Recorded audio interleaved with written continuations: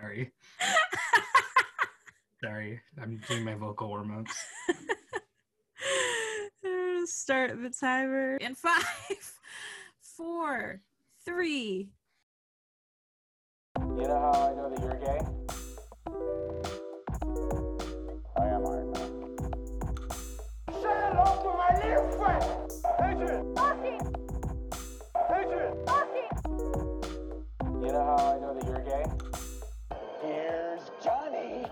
Say hello to my little friend! I'm gonna make him an offer, Kevin. I thought I would have a good intro, but I don't. Hello! It's too easy to just sing Let It Go. Did you just let it go? The intro? I thought I had something, and then, I let it go. Never bothered me anyway. Hello, and welcome to How Did This Get Praised, the movie podcast that wants to build a snowman. Very wholesome. Very wholesome intro. So cute. No snow out in a long time. I was just going to say that your puns were driving me to drink, so does that take the wholesomeness down a little bit if I say that? I think you need to let it go. Drinking now. I don't know if you can hear it. It's going in.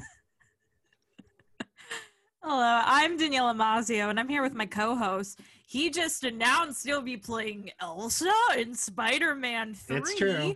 It's Stephen Carlson. Oh, I'm so excited about that. You know, Yeah, they wanted Idina Menzel, but there was conflict, so they were like, "Let's just get the next best thing."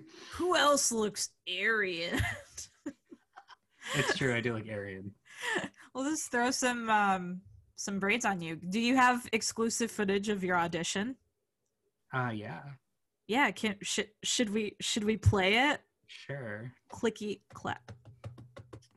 All right, we're playing it. Let it go, let it go. I can't hold myself back anymore.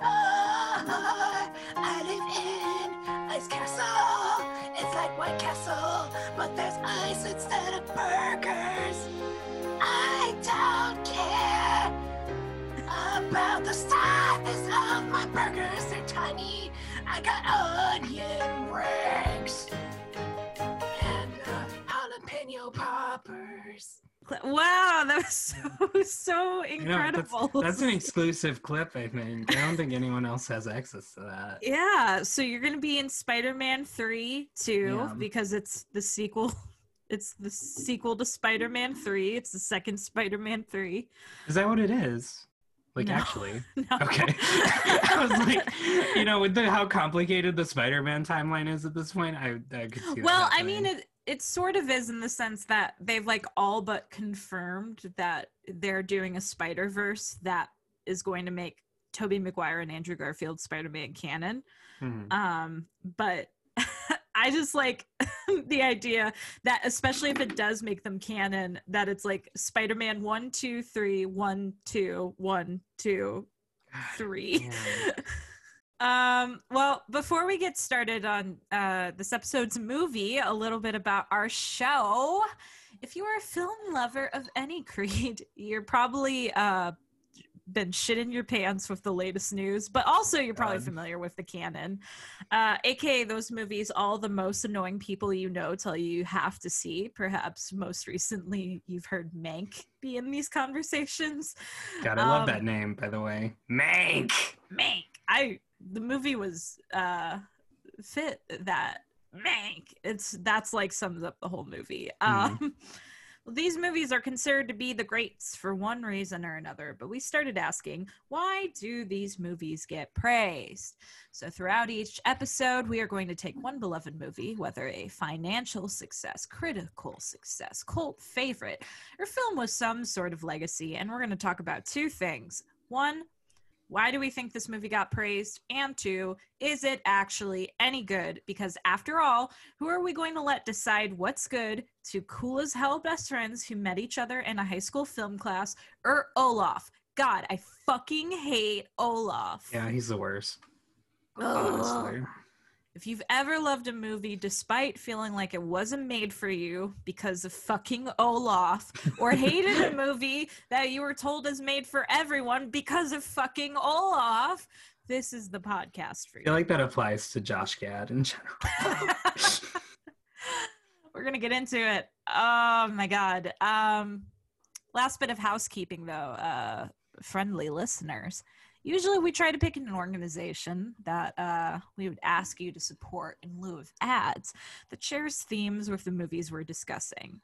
However, this is not a normal time, and the 2 Georgia Senate runoff races are going to determine what the next couple of years of policy will look like in America. The work that Stacey Abrams and her organization Fair Fight have done in this country, and particularly in Georgia, is monumental, and it doesn't stop now.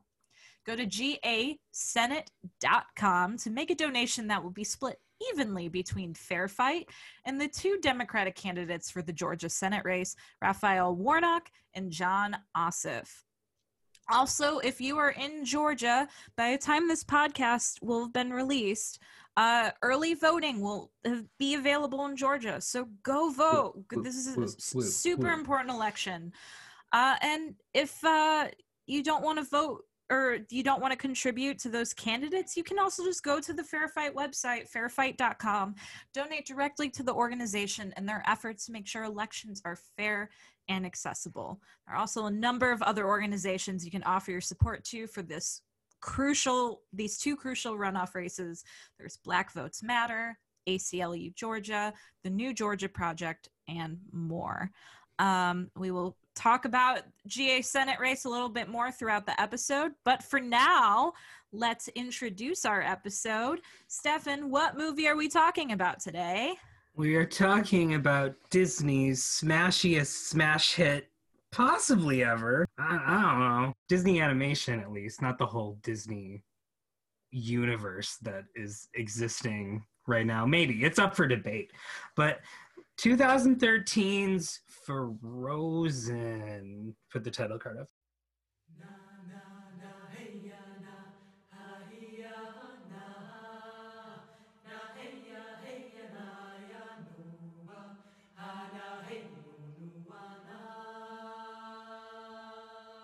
Frozen. Frozen. That's like Glee. You know the Glee theme where it's just like, Glee. Frozen. I watched one episode of Glee and wanted to just hate myself after. Yeah. Stefan, what's Frozen about for those who don't know? Okay, so in Frozen, you have there's these 2 princesses of a faraway land called Arendelle, and they're Elsa and Anna. Elsa has snow powers for some reason. I don't know why. They don't say. A curse. It's a curse? Okay. They just say the curse. The curse. Okay, cool. It's a curse. And Anna and Elsa are playing in their room or somewhere one day. And while they're playing, Elsa accidentally shoots Anna in the heart. And it's a huge problem because she might die. So they freak out. But they go to really conveniently in the neighborhood, there's some fucking trolls. So they go to the trolls and are like, help, your daughter's dying. And the trolls heal her with magic or something. And I was like, don't let her get shot in the head, though, because that'd be real bad. Since it's in the heart, she's fine. But, if she gets shot in the head, she's just dead. It's the other way around. I thought it was... Oh, yeah, you're right. She got shot in the head She gets a streak of white the first time, and then they're like, nothing can melt a heart but love. Yeah, it's weird. Anyway, so... After that, it's years later. The parents die on a cruise ship that gets toppled over. It's probably what was the one that from February? The one that had all the COVID cases on it, like the Princess Mary or whatever. Yeah. It's probably that one. So the parents die on the cruise ship. Elsa has become withdrawn because she doesn't want to hurt anyone with her ice powers. They lock up the castle. Now they're opening the castle for Elsa's coronation. Elsa gets coronated and becomes queen, but then freaks out because her powers freak out when she can't handle her emotions. So she runs away because everyone thinks she's a witch now, and she builds an ice palace. And Anna goes after her, and yeah, some hilarity and hijinks might ensue, possibly. Yes. This is like the least confident I've been in either hilarity or hijinks, and we've done Blue Velvet and Fight Club. That's true. Well, before we get into Frozen today, Stefan, let's just check in. What's up? How are you? It's a couple weeks till the big one. Big, X. The big X. The what? More X. Xmas. Oh, okay. I see what you did there. I'm good. I'm doing okay. Chugging along, I guess. Yeah, it's been dark and pretty generally awful, and the pandemic's really, really, really bad right now, and nobody gives a shit. So that's great. But we're getting a vaccine in like 6 months, so keep an eye out for that. How are you, Daniela? I know things have occurred. I have one sentence, and I will move on with my current events. But I was laid off this week. Woo! And this is a podcast, so that's all I got for you. You don't need to know all about my personal life and my former place of employment, but I will tell you is I had some good news this week too. I got a fellowship, and I am applying for grad school. So if you got job leads, add us on Twitter. Add us on Insta, because that's the one Daniela runs. DM us on. Can you add on Insta? I don't use it. Yeah, you can add. Yeah, tag us on Instagram with a picture that has some job leads in it. I'll read it, and then that's @praise_pod, and then I'll be like, cool, gonna apply, and then we'll be great. Yeah. No, you know what? I have felt very very busy, and like I haven't been giving myself a proper work-life balance this year, along with a pandemic. So money is quite good, but I am also looking forward to actually like getting to think about like what I want to do, because I'm you and I are both still pretty young, and we can evaluate what the next steps are, as long as we hopefully financially survive the pandemic. That's the thing, right? I did kind of feel a weight coming off after I got laid off right at the beginning of the pandemic. Well, yeah.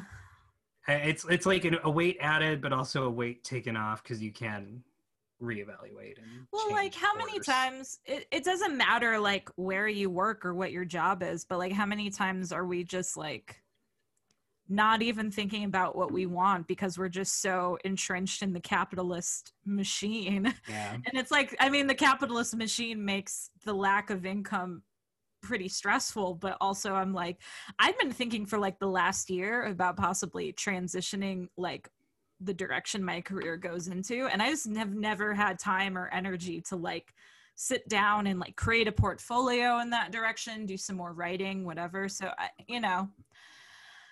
hopefully I'll get unemployment. Pretty good. Yeah, and yeah, that was really helpful at the beginning, at the outset of everything. So yeah, it's not all bad, but it's been an interesting week, and happened this week, so delayed our recording a little bit because you know you got to do the paperwork and all that fun stuff. So yeah, so we're okay. Yep. We've got Christmas gifts to each other in the mail. I think that's nice. Mine is so weird because I got it on Etsy, and I got an email saying it was delivered to your address, And then I went in the tracking because you said you didn't get it. And I'm like, what's going on? Then I went in the USPS tracking and it says it was delivered to like the post office that it was sent from, which is really, it got marked as delivered, but the delivery address it was marked delivered at was the post office it was sent from. So I asked the Etsy person and they were like, oh, that's weird. I'll look into that. Okay. And I haven't heard back from them yet. So hopefully you get it at some point. Yeah, well, just in case, you should just say my address on mic right now, so that people can keep an eye out for it. Yeah. It actually has to do with the podcast. What? Your gift has to do with the podcast. I'm surprised at how good it is. I'm so excited. Also, we did get our now you and I are just catching up, but That's fine. We did get our the presents for Stan and Mar came in today. We haven't opened yet. Yay! Yeah. What was Mar's last name? Catresian. Catresian. Anthony Lee Catterson and Marlo Catresian. Don't say their last names. They're gonna get doxxed. Wow. Stan deserves to get doxxed. Oh my god. Well, we should probably talk about the movie. Yeah. So we chose this movie. We decided to go. I don't know. What are your feelings about? Or I don't know what your feelings about the holidays and Christmas and wintertime are, Stefan. But I think we both were like, let's do something of the season in December, but not necessarily specific to holidays or Christmas. Mm-hmm. So with this one, we're doing Frozen, which is obviously a very wintry movie. And before we get into it, I want to know, what were your impressions before you saw Frozen for the first time? I enjoy Christmas, I think. That's what our family celebrates, though not religiously, nor have I ever been religious. Christmas is really nice. It's a nice time. You get to see your family. You get to see some extended family too, which is always crazy, but it's like quaint in a way, I guess. Seeing half of my extended family, half we don't speak to because they're homophobic. And the other half, like this movie, I mean. What? Okay. Yeah, Christmas is lovely. I hate winter. In the past few years, winter has been awful time for me. Just, I definitely have seasonal affectation disorder, or whatever it is called. Sad. Yeah, so I'm up on riding my Happy Lights dick every day, basically. Just right up on that thing. Raw dog in the Happy Light. Yeah, getting to know it pretty good. But this movie, yeah, I heard about this movie. I wasn't super into Disney at the time. I'm still not. I mean, I'll watch them. They're okay. I thought you were like super into Disney. No, not. You go to Disney like every year. When I lived with you, you had tons of Disney merchandise. I love theme parks. I love immersive, interactive experiences with heavy theming. Like, that just really gets me going. So that's why I love Disney World, but I don't really care about the movies actually too much. Okay. I mean, I enjoy the spectacle of them. I'm not super fanboying for them or anything like that. But everyone was into Frozen. People were blasting the soundtrack, I think, even before the movie came out. If I remember, it was my freshman year of college. It was a really bad year for me. I was depressed and kind of on the verge of being suicidal in Des Moines, Iowa, which just like kind of caps everything off. So I didn't see it. I wasn't gonna see it, but I did. A few years later, I was babysitting my mom's nanny children. Shout out to Maddie and Shar, who are now preteens or teens. You're dope. And I watched it and thought it was okay. It was pretty okay.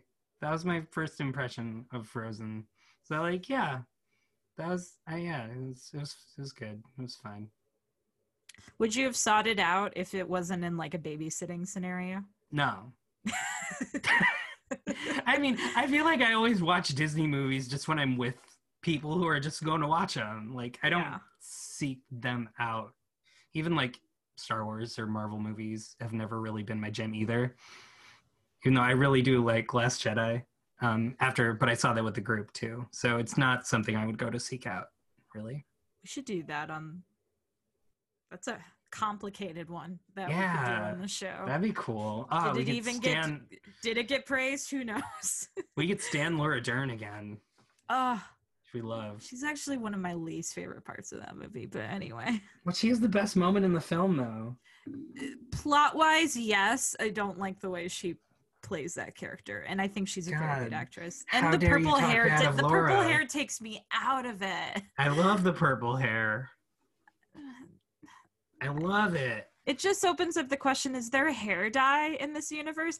I mean, I guess presumably so, because like Kylo Ren's parents, no one has black hair in his lineage, so he is I love the headcanon that Kylo Ren dyes his hair to be even more he absolutely does. Edgy. There's no one. We know his whole family's lineage, and not a single one of them has even remotely close to black hair, let alone jet black hair. That's so good. But yeah, those are my thoughts on Frozen and basically every Disney movie. Not every Disney movie, but like every newish Disney movie, I'm like, yeah, I'll see that if I'm with people who are also seeing that, but I'm not going to go out of my way to watch a Disney movie, probably. Well, at this point, it seems like their MO is just pump out. As of this week, they're just like, we'll do anything, which is actually very frustrating because I think they're evil, but because they create so much content, inevitably some of it is quite good, and inevitably some of the people they work with are quite good. And then I'm like, I don't want to watch it. Stop. That's like me when I go to the theme park. I'm like, this is all fake and costs a lot of money, but there's that side of me that is like, God damn, I love theming. You're like, dopamine, please. I'm like, let me see your queue lines that are like decorated and have like Easter eggs from whatever they're with and make you feel like you're there. That's like, God damn, that's like drugs to me. That's like how I feel about the Marvel Cinematic Universe, where I'm like, it's stupid and doesn't need to exist, but also it's cool and it makes me smile. Yeah. Well, for Frozen for me, so I was also a freshman in college when it came out. I was also depressed. I don't know if I was, I've really blocked out my 2013, 2014 depression of how serious it was, because that one was mainly one of like isolation, because I just didn't have like friends my freshman year of college, at least not like good friends. And the ones who were my good friends were still really wanted to party to fit in, and I was like, I'm okay. Like, I'm just gonna watch Doctor Who in my dorm. And so I missed out on socializing, but so I did a lot of like solo hanging out with myself, because I was in Chicago for the first time. It was my first year living in the city, and so there was a Regal Cinema that was about a 10-minute walk from where I went to school, sometimes like shorter if you really booked it, and so and from my dorm. And so I would just like go see a movie if I was feeling particularly sad. This kind of started a trend that I miss deeply, because I wish I could just go to the movie theater when I'm feeling sad these days. And so I would often go on Tuesdays, because like for Regal Cinema, it's like $6 for a movie ticket, or it was then. And so I would go on Tuesdays and just see whatever was out, and if it was popular, especially if it was only a $6 ticket, I'd be like, yeah, I don't care if I'm interested in this, I'll just see it to see it, so I can like go somewhere and consume something and get a dopamine rush, as we said. What I did not think about when I took advantage of one of these $6 Tuesday opportunities to see Frozen is that the demographic that $6 movies appeals to the most is families.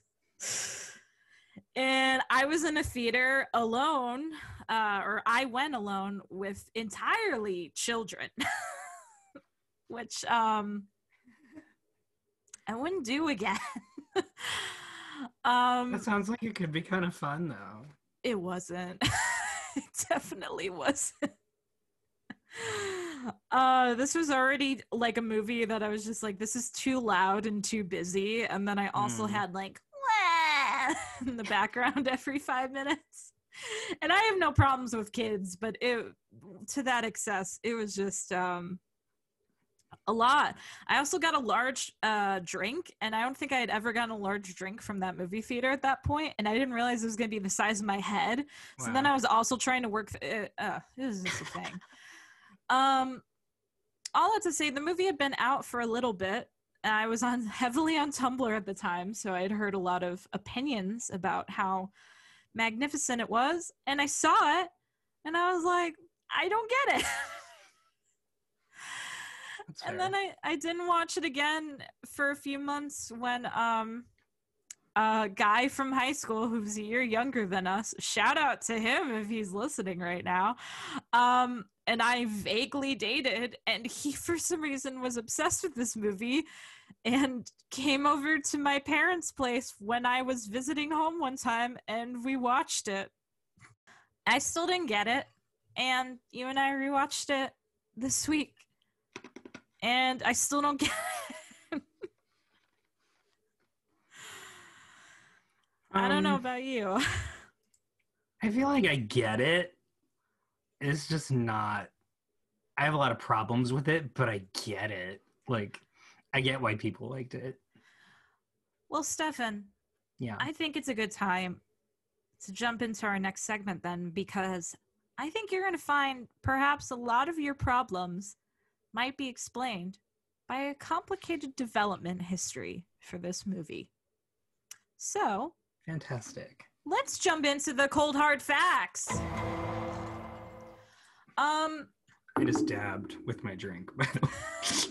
I want people to know. I never have my camera, like I never have the Zoom window as like my front window because I'm usually looking at the script when we record. So I always miss your gestures. You could be flipping me. You could be dick out flipping me off this whole time. I didn't know.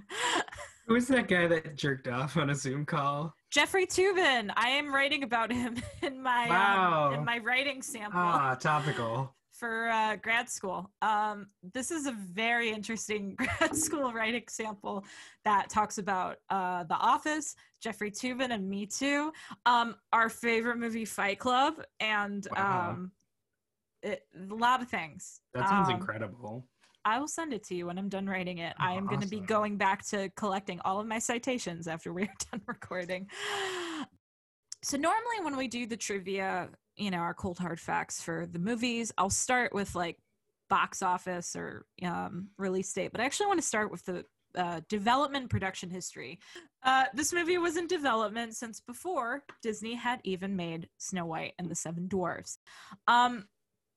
So they first had the idea when Disney was formed in the 1930s of doing a kind of some sort of homage to Hans Christian Andersen. So in 1940, Walt Disney himself suggested to co-produce a film with Samuel Goldwyn, where Goldwyn would shoot the live action sequences of Hans Christian Andersen's life, and then Disney Studio would animate the fairy tales.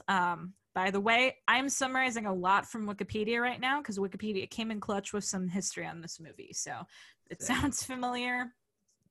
Good on you. You fell down the same Wikipedia wormhole as me. Is that Goldwyn of MGM?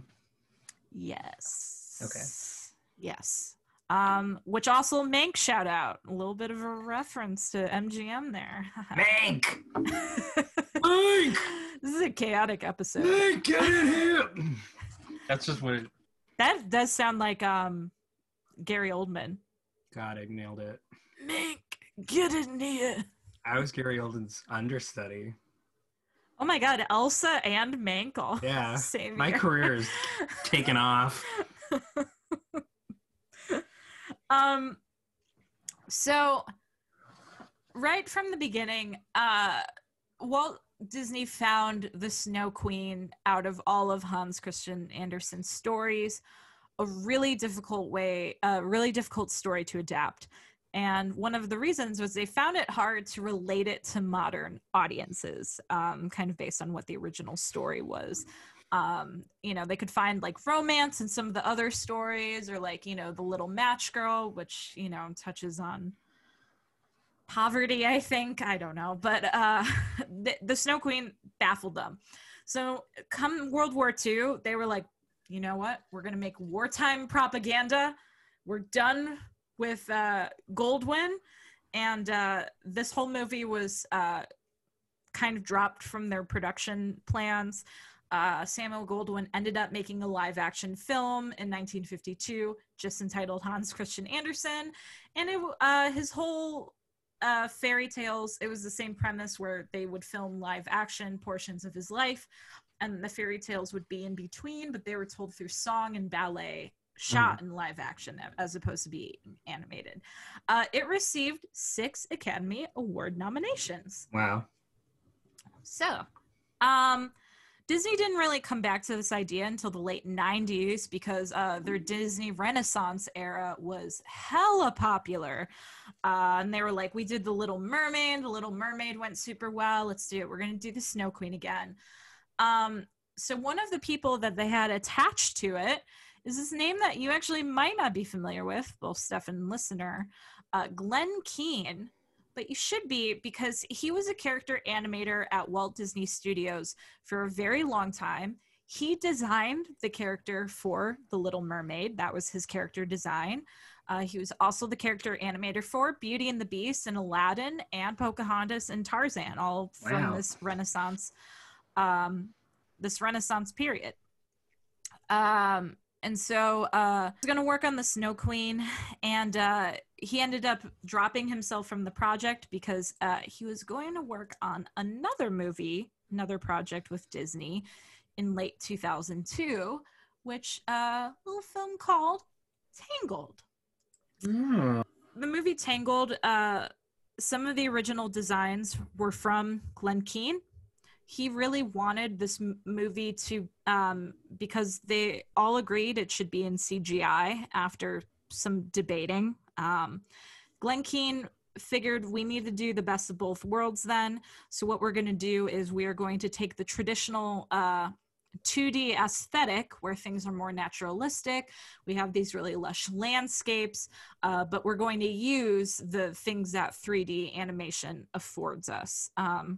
Glenn Keane was part of the original kind of production and development of both Tangled and Frozen.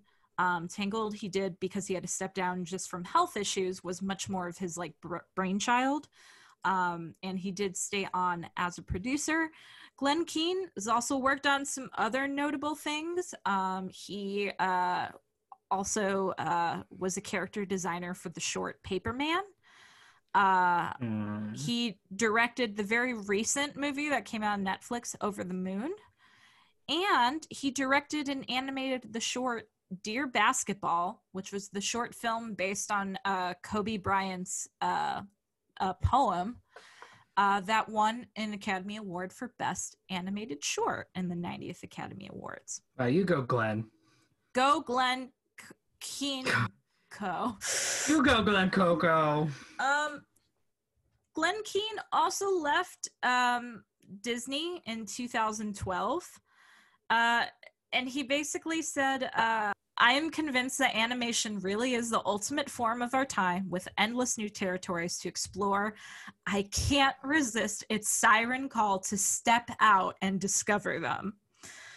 He said one of the reasons he left Disney was during the production of Tangled, because of so many storyline and title changes, he felt that there was just too many conflicting interests and management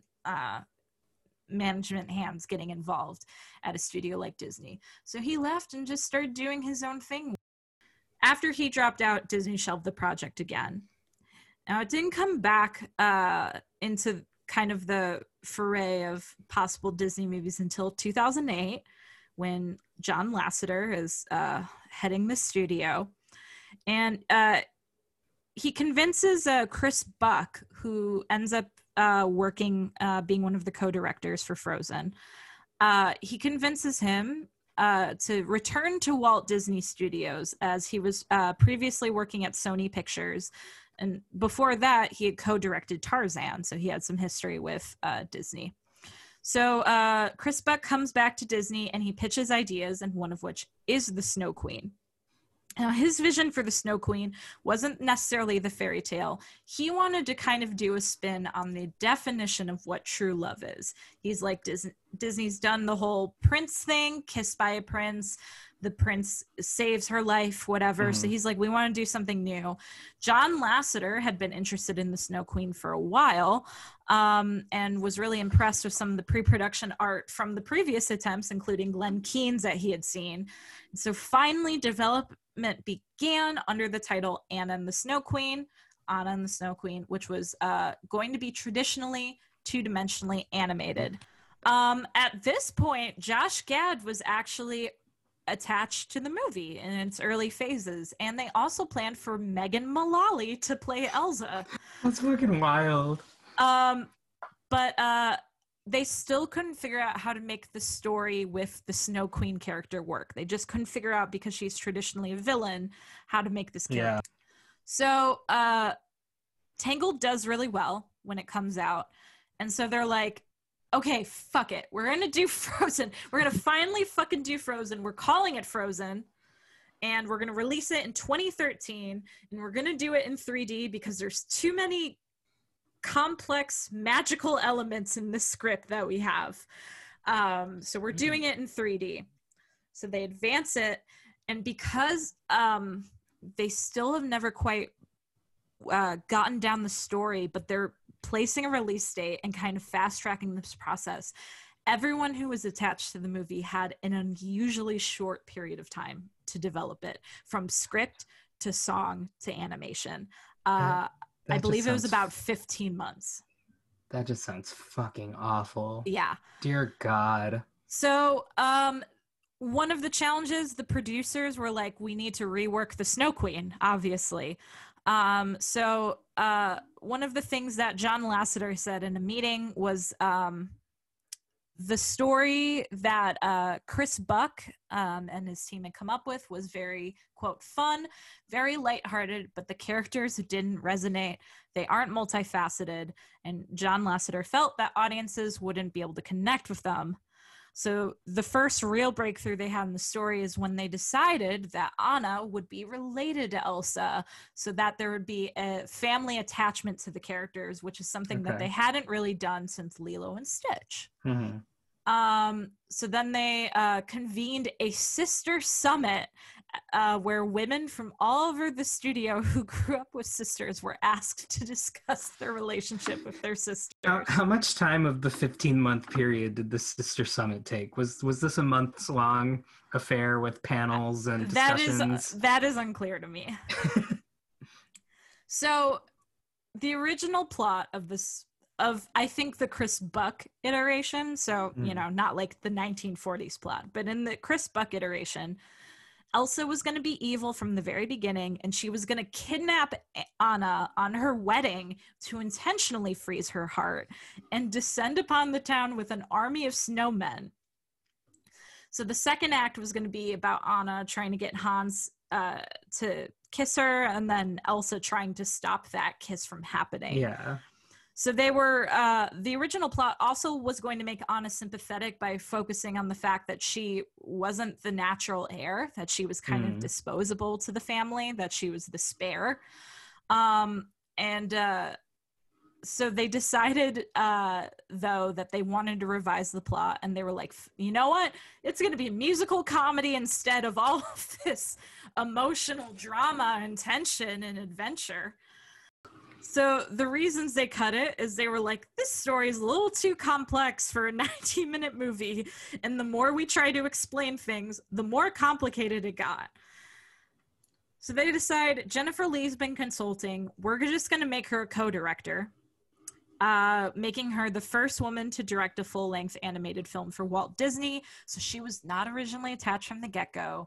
She just put in a lot of labor already, so they decided to make her a co-director. I think very important to note, because Disney gets a lot of credit for being like a female-centric movie. Yeah. Directed by a woman, and they kind of threw it to her after a certain point. So Lovely. they do, yeah. She gets promoted in August 2012, just about a year before the movie gets released. And then in November of 2012, they finally crack the story, according to the producers. But in late February of 2013, they realized it still wasn't working. They were rewriting until June of 2013. This movie came out in November of that year. So they kept rewriting songs. They kept taking out characters. They changed a lot. And in June, finally, the songwriters felt like they started to gel when they composed the song For the First Time in Forever, which, according to one of the co-songwriters, became the linchpin of the whole movie. So all of this doesn't come together until 5 months before the movie gets released. Amazing. So That's clearly a very functional dynamic they got going on in that studio. It's no wonder that Rise of Skywalker turned out the way it did under that model, can I just say. So the movie gets released on November 22nd. It costs $150 million to make and makes just under $1.3 billion. It goes on to surpass Toy Story 3 as the highest grossing animated film and the highest grossing musical film before the remake of The Lion King beats those records. LOL. It also ranks as the 5th highest grossing film of all time and the highest grossing film of 2013.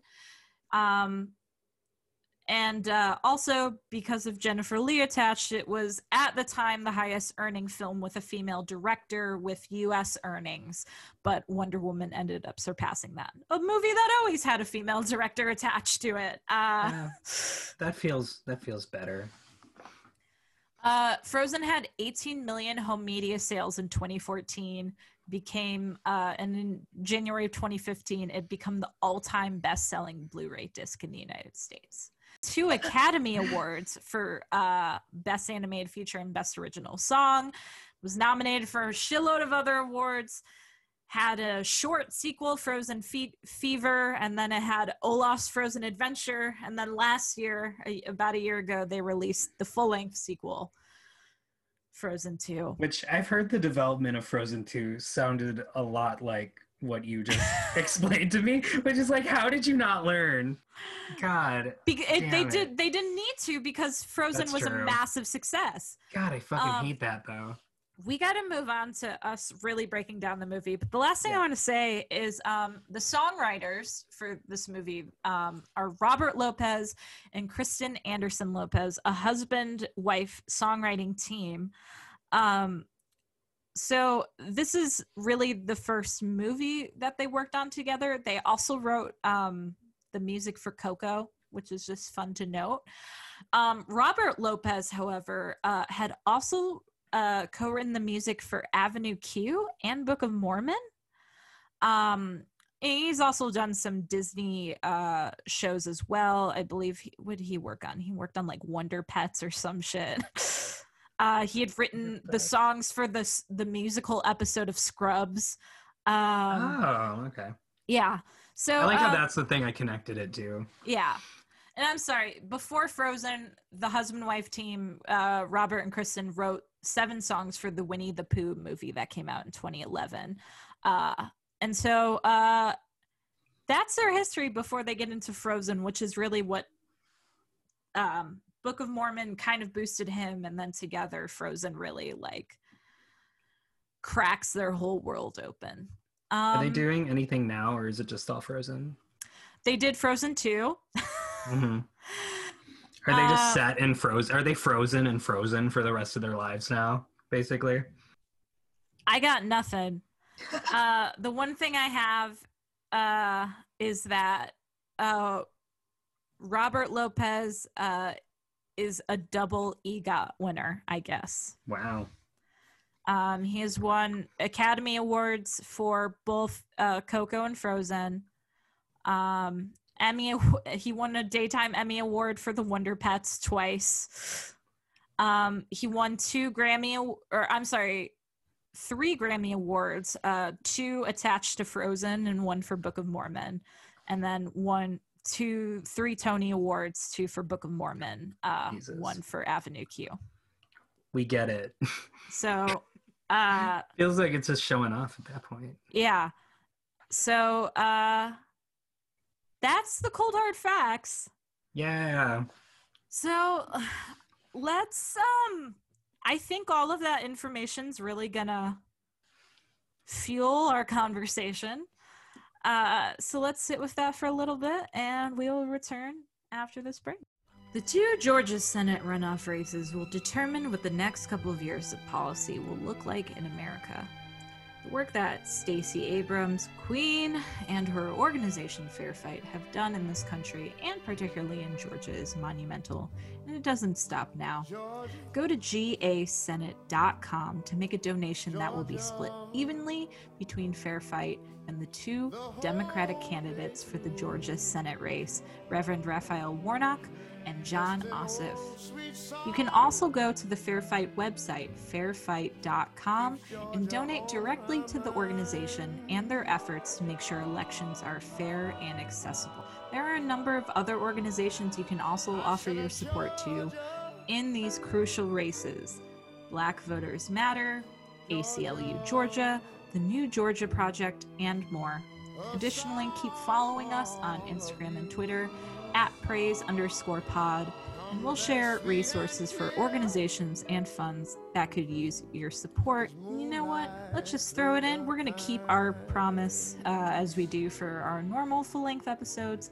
If this episode gets up to 25 listens, for every listen, we'll donate $2 to Fair Fight and the senatorial races, divided equally. Very important. We have hit $50 for every organization we have included on this podcast. And honestly, we're probably going to keep trying to support these Senate races as long as we need to. So your listens matter and your support matters as well. Again, go to gasenate.com to make a donation, or go directly to Fair Fight, fairfight.com. Donate directly to that organization. And now back to Frozen. Yeah, I like to think that you were doing the Disney Channel Mickey Mouse ear in the corner with the glow stick. Can you add them like dun dun dun dun? Yeah. Hi, I'm Daniela Mazio, and you're listening to How Did This Get Praised? Frozen. But then someone actually draws what you drew, and it's a cock and balls. No. Yes, that's what they did. That's what someone memed. It was a meme. No, I did not draw a cock. It was like Raven and Annalisa Vanderpool and Orlando Brown and Zach and Cody. I did not draw a cock and balls. I don't know. It kind of looked like that to me. Yeah. No. She did the shaft like it was a return on a typewriter. Just like a sweep across. Ding. No, that was the bottom of the Mickey Mouse face. Okay. Well, there goes our chance to get a show on Disney Plus, Daniela. We ruined it. Oh no. What if I did the whole rest of the podcast with this voice? Don't do that. We're gonna It's talk so about awful. Frozen. No. I love Frozen. I'm clicking off. I'm clicking off the episode preemptively. That's fine. I could fucking talk about Frozen by myself, dude. Try me. Yeah. Okay.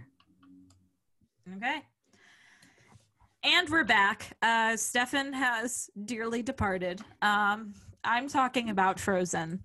And one of the things that I would like to talk about with myself is I'm just going to jump right into it if you're okay with that, me. I want to talk about the songs first, because, you know, when it comes to Frozen, and I think Disney's legacy with these princess movies, one of the things that has really brought them to success is their presence as musicals and their song catalog. For instance, Beauty and the Beast. What is Beauty and the Beast without Beauty and the Beast? And what is The Little Mermaid without Part of Your Realm?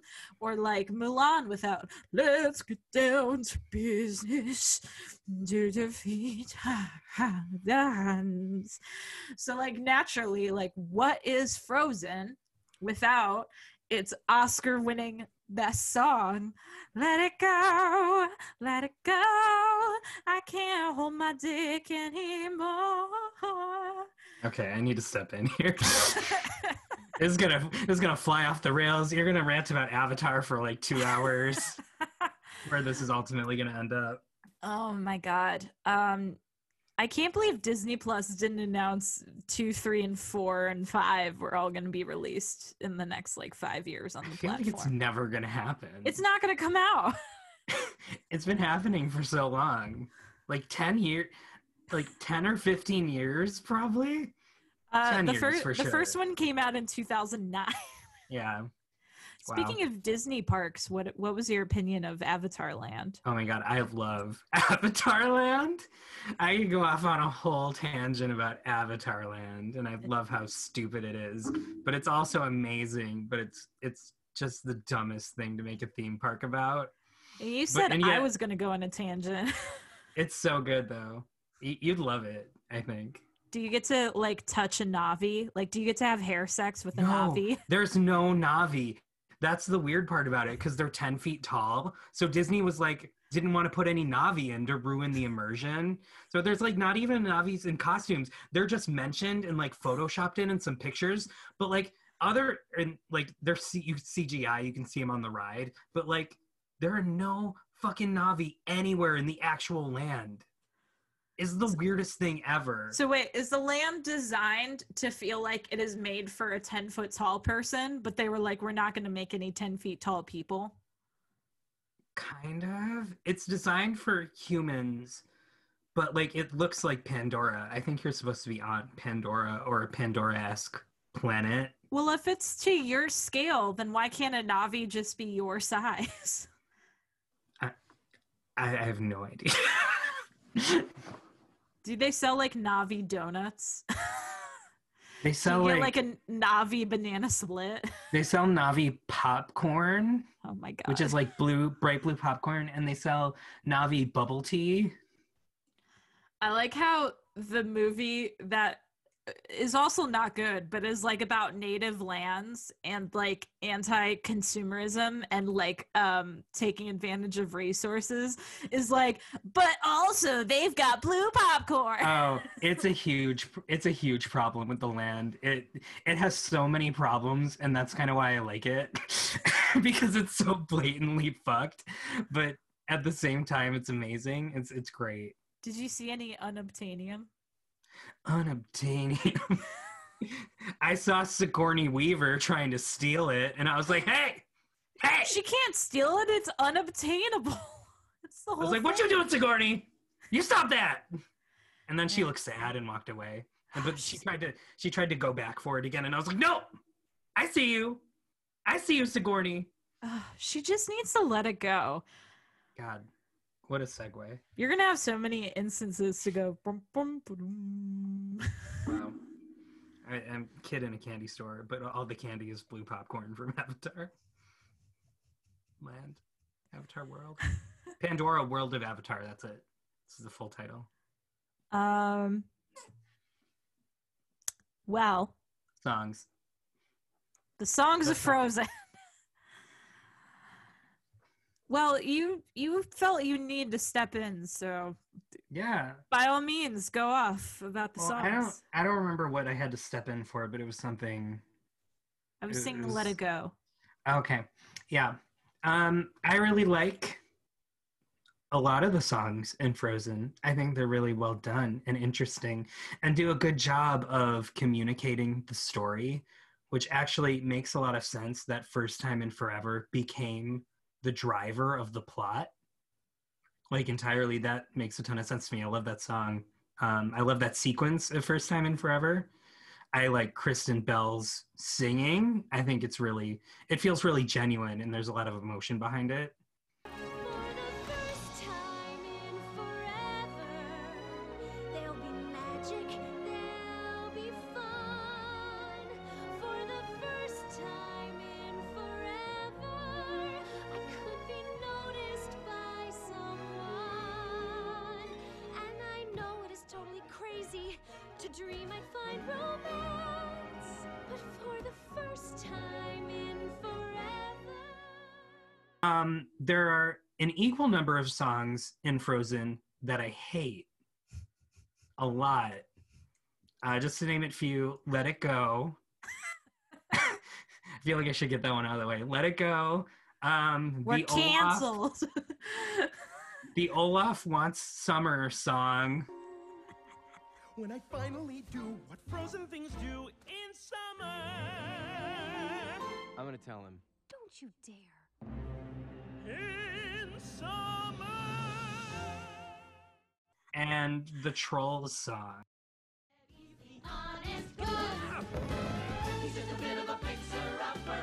He's got a couple of bugs. No, I don't. His isolation is confirmation of his desperation for healing hugs.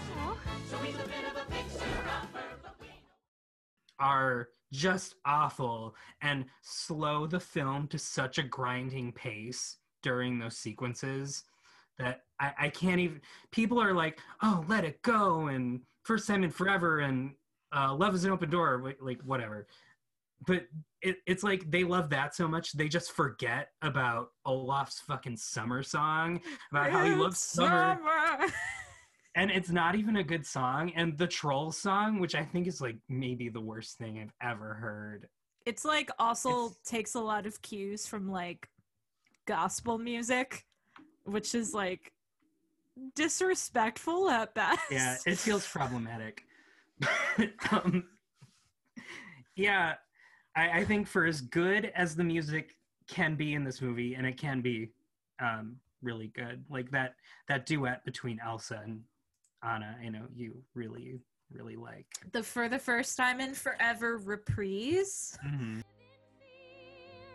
Cause for the first time in forever, I will be right here. Anna, please go back home. Your life awaits. Go enjoy the sun and open up the gates. Yeah, but I know you mean well. I'm gonna look up who does the voices of the trolls, and not Anna Kendrick and Justin Timberlake, the other trolls. That's my favorite song from Frozen. I got this feeling inside my mind. Now I feel like I need to step in. Is Pabby a troll name? Probably. Who cares about the trolls? It's just weird that these songs. It makes sense with the development schedule that we went for, that it would be so disjointed. And I know like a movie or a show sometimes just like throws in a song because they need time, like they need to pad it, right? But like there are 3 songs or like 2 songs in this movie that feel like they have no purpose other than with the trolls to give exposition and Olaf's summer song to just like, what's the purpose of that song? So here's the part that gets me is like, from what we just heard about the development of this, is that they cut a lot of things, including like the backstory of how Elsa got her powers, because they just wouldn't have had time to put it into the movie. But they've got time to just fucking have Olaf tell us that he dreams of nothing more in the world Like than to soak up the sun. for like 3 whole minutes too, or whatever, however long that song is. And I'm like, you could just tell us that with his character. He doesn't need a whole song. Did Josh Gad contractually need a song? Yes, or because something? he's such a good singer. It's mind-boggling. Oh, How I'm that- sorry. none of the trolls are voiced by anyone black except for the troll that sings the song Fixer Upper. Okay. Who in all other cases, it looks like, has done some minor Broadway roles. That makes sense. And was part of the ensemble of the musical Book of Mormon, which honestly, that's what the song sounds like to me. Like, it takes a lot of musical cues from, it sounds like a cut melody and like composition from Book of Mormon, because it's like clearly like a pastiche of an existing genre. And that also is vaguely written in like gospel. I am willing to bet they just took a cut melody from the Book of Mormon and we're like, we'll throw this in here. Well, I guess we should probably have a black woman sing this one. None of the rest of the trolls are black. That feels especially like a slap in the face when you consider that they cut what could have actually added to the story for those sequences. Yeah. Or that they couldn't do those sequences in a short enough time, so they just threw a song in there. Like, that's really insulting to a viewer, honestly. But yeah, do you have any more comments on the Olaf summer song or the Fixer Upper troll song that are related to the song itself? They're unnecessary. Well, no, actually, here's my thing. And this is why I think, like, especially Robert Lopez's history of writing Avenue Q and Book of Mormon specifically is so interesting, is I don't think the songs are necessarily bad. And, like, if you took them out, like, out of context, I don't want to hear anything sung by Josh Gad. No offense if you're listening, That's Josh fair. Gad. But, sorry, Josh Gad.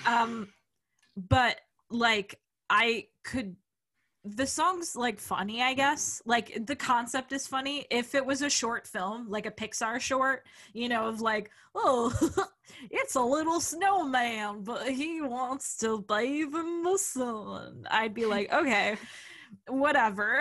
Sure, it's kind of funny. Fixer Upper is like catchy. But my problem is there is no consistency. Even if you take like For the First Time in Forever and Let It Go, like, those songs don't sound like they're part of the same musical vocabulary. Yeah. And it occurred to me, the reason why is because, yeah, the only musicals Robert Lopez has written are pastiche musicals, are parodies of existing canons that like riff on them and turn it into something comedic. So in writing this musical comedy, the songs, and there are tons of cut songs, and a few of them I think are quite good and actually have more consistency between them.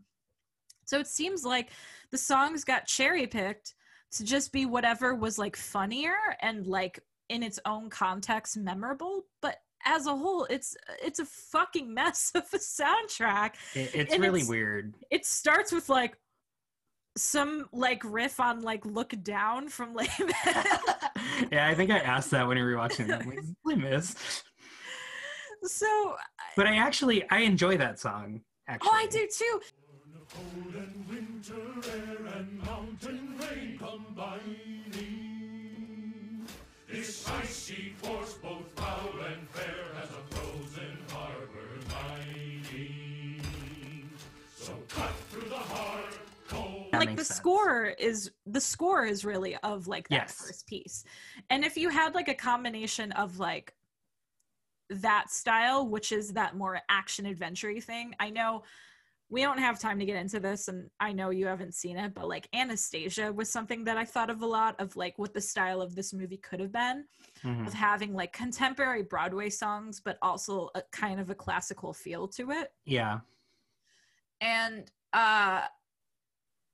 some of the cut songs would have fit in with the score in a way. I think like Love is an Open Door and For the First Time in Forever fit in that way. And then it just goes all over the place. And I'm like, I just want to point out that musicals often have a through line in their songs of repeated melodies or phrases they'll go back to kind of tie all of the songs together and make it feel more cohesive.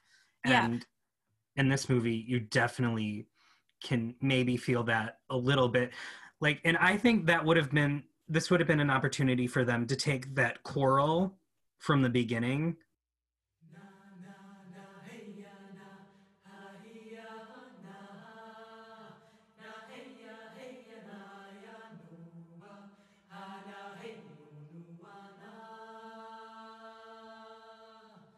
That sounds, I'm assuming it's supposed to be like a traditional Norwegian folk choir thing. And you could have incorporated that somehow within the songs somewhere, maybe like a little phrase or something, like just to keep that more traditionally North Slavic feel going to it. Well, let's take that and just jump right into talking about the story, because this is where it starts to go. The music and the story goes hand in hand. Because for me, with that choral song, it is literally the first scene. Like that's how the movie starts. I never remember that's how the movie starts. That's how the movie starts. And it's trying to set up this lore, and your opening number and scene, whether it's a movie or a musical, should establish tone, plot, and style. And the rest of the movie doesn't resemble that opening sequence even remotely. The ice cutter sequence, right? Yeah. The whole song. Yeah. I really like that ice cutting sequence. I have no problem with it. Yeah. I thought a movie based on that, like actually based on the opening sequence, would have been infinitely more interesting, possibly, than what we got. It sounds like that was more of the direction that Glenn Keane was going in when he was pitching this, of something that was more action adventure-y, that was more based in lore. And that's what, if you kind of read into like original, like if you listen to the commentaries on the soundtrack, because they have a lot of the cut songs on like the soundtrack, you'll hear that like it was originally going to be based in the lore. Even that original plot summation of like Elsa is trying to like intentionally freezes Anna's heart, and you know it's steeped much more in this universe. And you can tell that instead of starting from scratch, every time they started to rework the movie, they just would like take the same script and then like do tons of edits and inserts, and it's a mess. Yeah, it feels like a Frankenstein's monster of a movie, for sure, with a lot of good parts and a lot of not so good parts. So with the story, it feels like I want to cut this movie apart and rearrange it and take some parts out and put some parts that may not exist in to make this feel like a really good movie, or maybe just a good movie. I don't know. But I want to take the beginning sequence where they're children, and I want to move that somewhere later, because the beginning of this movie, past the ice song and to For the First Time in Forever, is just exposition about Elsa's powers. And it goes on for like 10 or 15 minutes. It's like they pitched 3 separate opening scenes for this movie and we're like, we'll just use them all. And I think that explaining Elsa's powers is so egregious in its over-explaining. You don't even explain it. Because we don't know. That's true. We don't know how she got them. We don't know the cause. Know why she has them. We don't get like a really good explanation of why she can't, like why they have to be kept secret. Like it's kind of yada yada. But I mean, I don't know enough about their Arendelle to know like, oh, do they not like witches? Like And it goes on for 10 or 15 minutes. Like it's insane. Why? But then I was just gonna say, why were the royal family the only ones privy to the trolls? Like it's a lot of exposition and you want more. It's like you were saying in the development, that the more they tried to explain it, the more they had to explain it. But so it just feels like there's a hole. They say they like went backwards on that, and I don't. Clearly they didn't.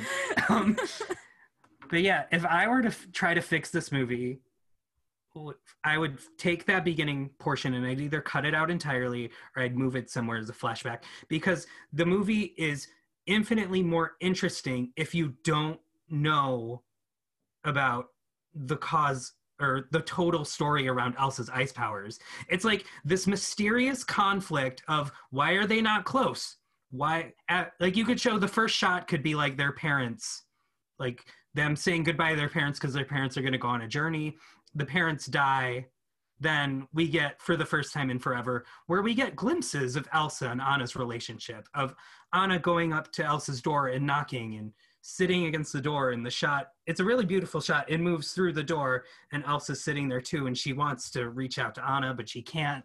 Like, that is so gripping in itself, the relationship, and we don't know why. And that mystery of why is this relationship so strained, what happened, makes it's compelling in a way that you know everything in the actual movie, and you're like, I've just been explained about why I should care about this conflict for 10 minutes, and that makes me care about it less. Well, and also, like, one of the reasons I've heard this movie often praised is because it includes metaphors for grief and depression. Mm. Sure.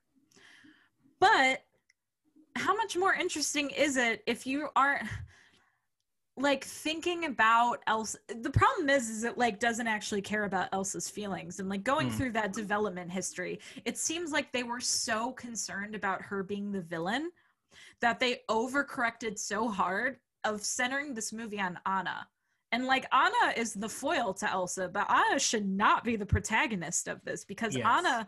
Anna doesn't have to change. Like, if you look at, like, their standard character, her personality doesn't change. The only thing that changes is she goes from wanting to marry someone after one day to, like, 2, you know? So, like, Elsa's the one who has to have a change, but we don't follow her, and all of the tension is blown out when, like you said, we know from the get-go, like, what her problem is, and then we're just frustrated. Like, I'm frustrated watching it because I'm like, well, I know what your problem is, I know why you're not close, and also I just fucking fix it. Like, just talk to each other. That kind of comes up again later in the movie when they don't really have a conflict here. So they invent the Hans is a betraying Anna plotline, and Hans is the villain. That'll inject some conflict into this, a twist and some stakes. Well, and yeah, I mean, that's the other thing. Like, they also kind of give up on the closeness conflict so early because they connect at the coronation. Yeah. And it's only because Anna is going to get like, it's Anna wanting to marry Hans that triggers Elsa's freak out, and that also doesn't track. Like, it's all of these disparate plot points. It's not very hard in a 90-minute frame to take the basic ingredients of this movie, as you said, and be like, okay, we start, they're completely grown up, their parents just died, and they're not expressing their grief to each other, and that sucks. Yeah. Coronation, we follow Elsa. Elsa is anxious. Anna is elated. Elsa can't handle being around all of these people and is, like, overwhelmed with this opportunity to connect with Anna and being afraid she's going to screw it up. Mm-hmm. And that's what makes her freak out, because it's not portrayed that she's going to fuck it up again. It's just portrayed that she's mad at Anna for being stupid. Yeah, I just got chills a little bit there too. And then you keep that conflict going throughout the whole movie. Yes. And maybe Anna has a breakthrough with Kristoff, or when they're going to Elsa to journey there, and she's like, oh, I understand. What I feel like for the first time I can finally understand my sister, or like I'm seeing things or imagining what she had to go through all these years with her ice powers and hiding herself away. But we never get that. No. We never get any sort of character exploration in this movie at all. Anna immediately is like, oh, that's why you've been reclusive. Well, it's fine. Just fix it. And because of that, they have to add in these plots, this conflict that really didn't need to be there. No. Like the troll and Olaf Summer thing, and the fucking twist with Hans, which is so bad and really manipulative. I hate that twist. Well, and also that twist And then we also, Olaf really only exists to be the one to deliver the lines some people are worth melting for, so that way it can be like, oh, it wasn't just about romantic love. She could have still been thinking that the man back home was going to be her romantic love. You don't need Hans, though. She still could have, there could have been no Hans. Elsa freaks out. Elsa's big climax should be her learning to open up to her sister, but it's because of the big bombastic song. It's Let It Go, which is actually her saying, I'm abandoning my feelings. It's a really bad, it's that's not how you want to deal with your feelings. That should be her like being misguided. Like, I'm just going to seclude myself away from everyone. Like, so many people interpret it as her like embracing herself, but it's not, because she's literally like, when Anna comes to see her, chased out of town. And then Anna comes to see her and she's like, no, I'm not coming back. And then on the way, Anna meets Kristoff. And then like we get the tease of like, oh, maybe this is going to be stereotypical. She's going to fall in love with him. Yeah. But then it's like, Anna needs to learn if she can open up, because she thinks Kristoff, like, you could do it the opposite. Instead of her rushing into a relationship, it could be she wants him to be her true love who's going to break the curse. But she's afraid that she doesn't know how to love someone because her sisters closed her off. So then she's trying to create this relationship and see if she can trust him, because she also has trust issues, and that's why she's not kissing the romantic lead. And then you get back, and then you have this tension of like, Elsa and Anna both need to learn to overcome their trust issues, and then they find the love with each other. And then Anna gets saved, and then we find out it wasn't about heterosexual love all along. And like, then the ending can still happen without this like royal betrayal and Olaf sacrifices himself. And like, we only see Elsa when she's being like a moody castle bitch. Moody castle bitch. TM aesthetic. Yeah, there are so many ways that you feel like this movie could be infinitely times more compelling than it actually is. And I'd argue that it's not compelling, like, almost at all. I think this plot is not compelling because it doesn't follow rules of storytelling. Like, it doesn't. You know, frankly, if you want to see a movie with roughly the same kind of energy, Emperor's New Groove, because you have something steeped in traditional lore with a magic element to it, but magic that is just inherent to this world, like, and also through potion, like actual witchery, not from just like, I'm a troll with magic. You have someone who needs to break a curse, who then meets a companion who they have a love-hate relationship with, and then they overcome it and also learn about themselves on the way. And it's all done in 90 minutes. And there are some genuinely heartfelt moments, and there are no fucking subplots. And you have the mix of like 2001 comedy, but also like this very traditional, like, you know, Aztecian, or is it Mayan? I can't remember. Yeah. Mayan landscape and lore that's brought into the 21st century. Boom. That's really an interesting comparison. Yeah. Can we talk about the twist? It's not romantic love, it's family love, and please. Hans is evil. Yes. Hans being evil is a bad twist for a few reasons. The first reason is that he gives no indication prior to his turn that he is evil. That's a problem. If you do a twist, you need to hint at it so people can possibly pick up on it, or it feels like a slap in the face to the viewer. Second problem with Hans is that there's a lot of plot holes. I don't like going super hard in on plot holes because he seems pretty fucking evil during that scene with Anna where he's like, I'm a villain, you're dead. Like, one of the shittiest things I've ever heard in a kid's movie. Oh, Anna. If only there was someone out there who loved you. As 13th in line in my own kingdom, I didn't stand a chance. I knew I'd have to marry into the throne somewhere. What are you talking about? As heir, Elsa was preferable, of course, but no one was getting anywhere with her. But you, Hans. you were so desperate for love, you were willing to marry me just like that. In a scene with Elsa, after Elsa's captured in the jail, Hans is sympathetic towards her. For no reason. Like, Elsa's in jail, everyone hates her. You have no reason to be nice to her if you're gonna betray Anna in the next scene. Like, so it just logically, the twist doesn't make sense.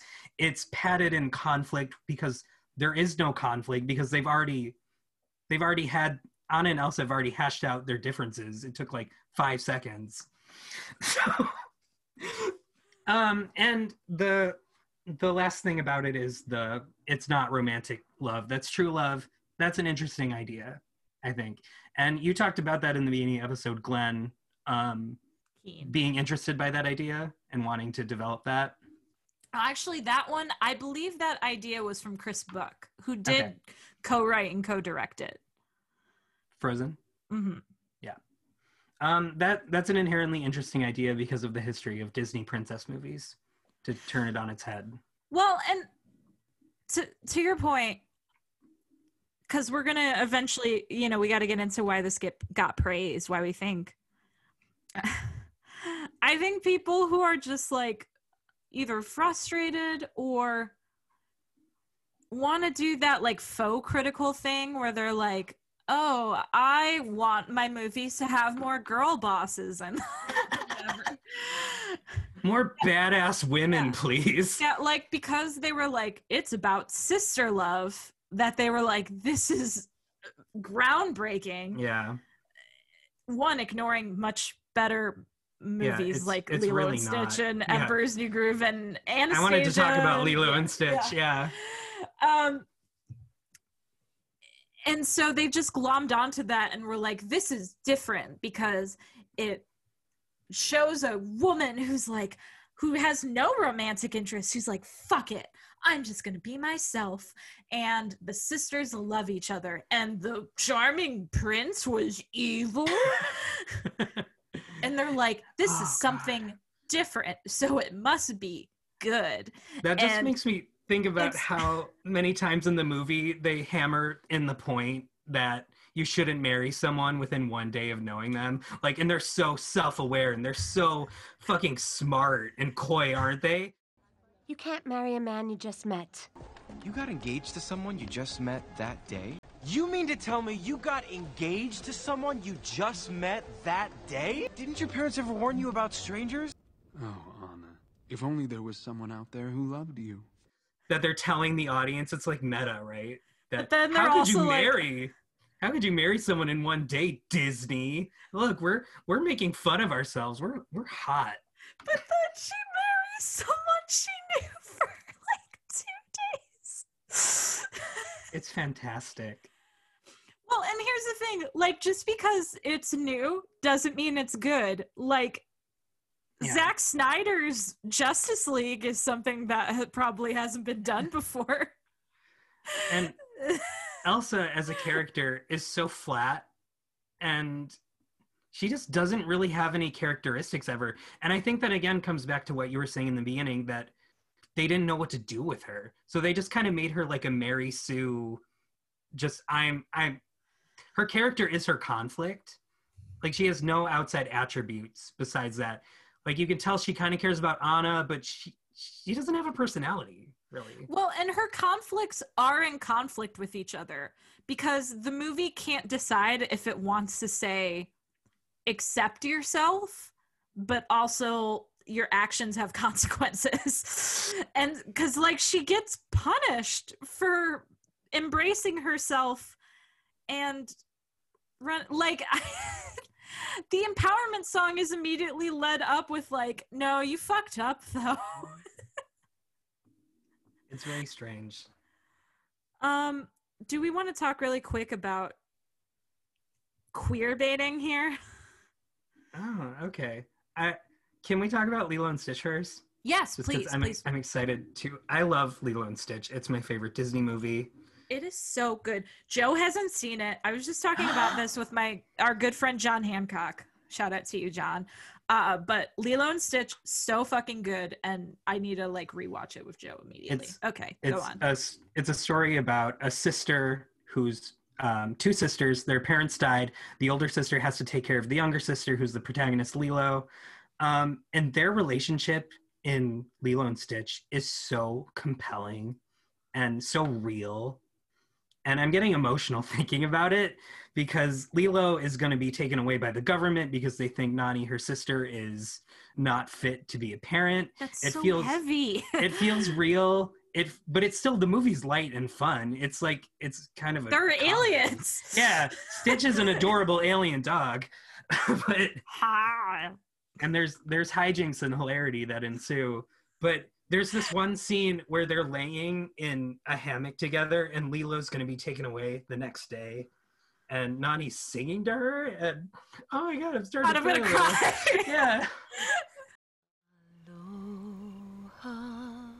Oi, aloha, oi, ike ona no ho, ikalipo, one fond embrace, aho ia. And she's singing the song that's like Until We Meet Again. Yeah. And that, like, Ohana meets family meets Zoe, gets left behind. When Stitch, too, because the whole movie's about Stitch finding family, too. Like, it's all about how, like, Stitch is the... I can't believe I'm saying this sentence. Stitch is the Elsa in the movie, which is, like, he is destructive and, like, would rather be alone and, like, a loner. But ultimately, he realizes that, like, he is happier with family. And the scene when he runs away from Lilo because he's afraid he's just going to make her life harder. Very Elsa again. Yeah. And then he's holding the Ugly Duckling book and he's like in the middle of the forest and he just goes, I'm lost. That's actually a perfect comparison to what it is. Oh yeah. And that was done in 2002. I know. And that didn't get the fucking acclaim from that. It was like, oh my god, how novel. They did Lilo and Stitch and Emperor's New Groove was first, but they did those two movies almost back to back, and I'm like, that's honestly one of the best Disney runs. What a golden age, honestly. Yeah, because Emperor's New Groove also wasn't about romantic love. It was about overcoming narcissism. And camaraderie. Yeah, and finding friendship and family. Which I think, yeah, that feels a lot more universal than the original Disney True Love, whatever. The thing about both of those movies that, again, is what Frozen doesn't do, which is why Frozen actually isn't subversive at all with Elsa, is that Lilo and Stitch and Emperor's New Groove, the protagonist is the person who is quote-unquote damaged, who needs to like work through their problems, who is destructive or who pushes people away or who has trust issues, and it's the outside characters that cause them to change. But our protagonist is Anna. Our protagonist is Anna, who's like quirky and just learns that she doesn't need a man but gets one anyway. Yeah. Like, that's it. And Elsa's the one who has to change, and we don't follow her journey. That's true.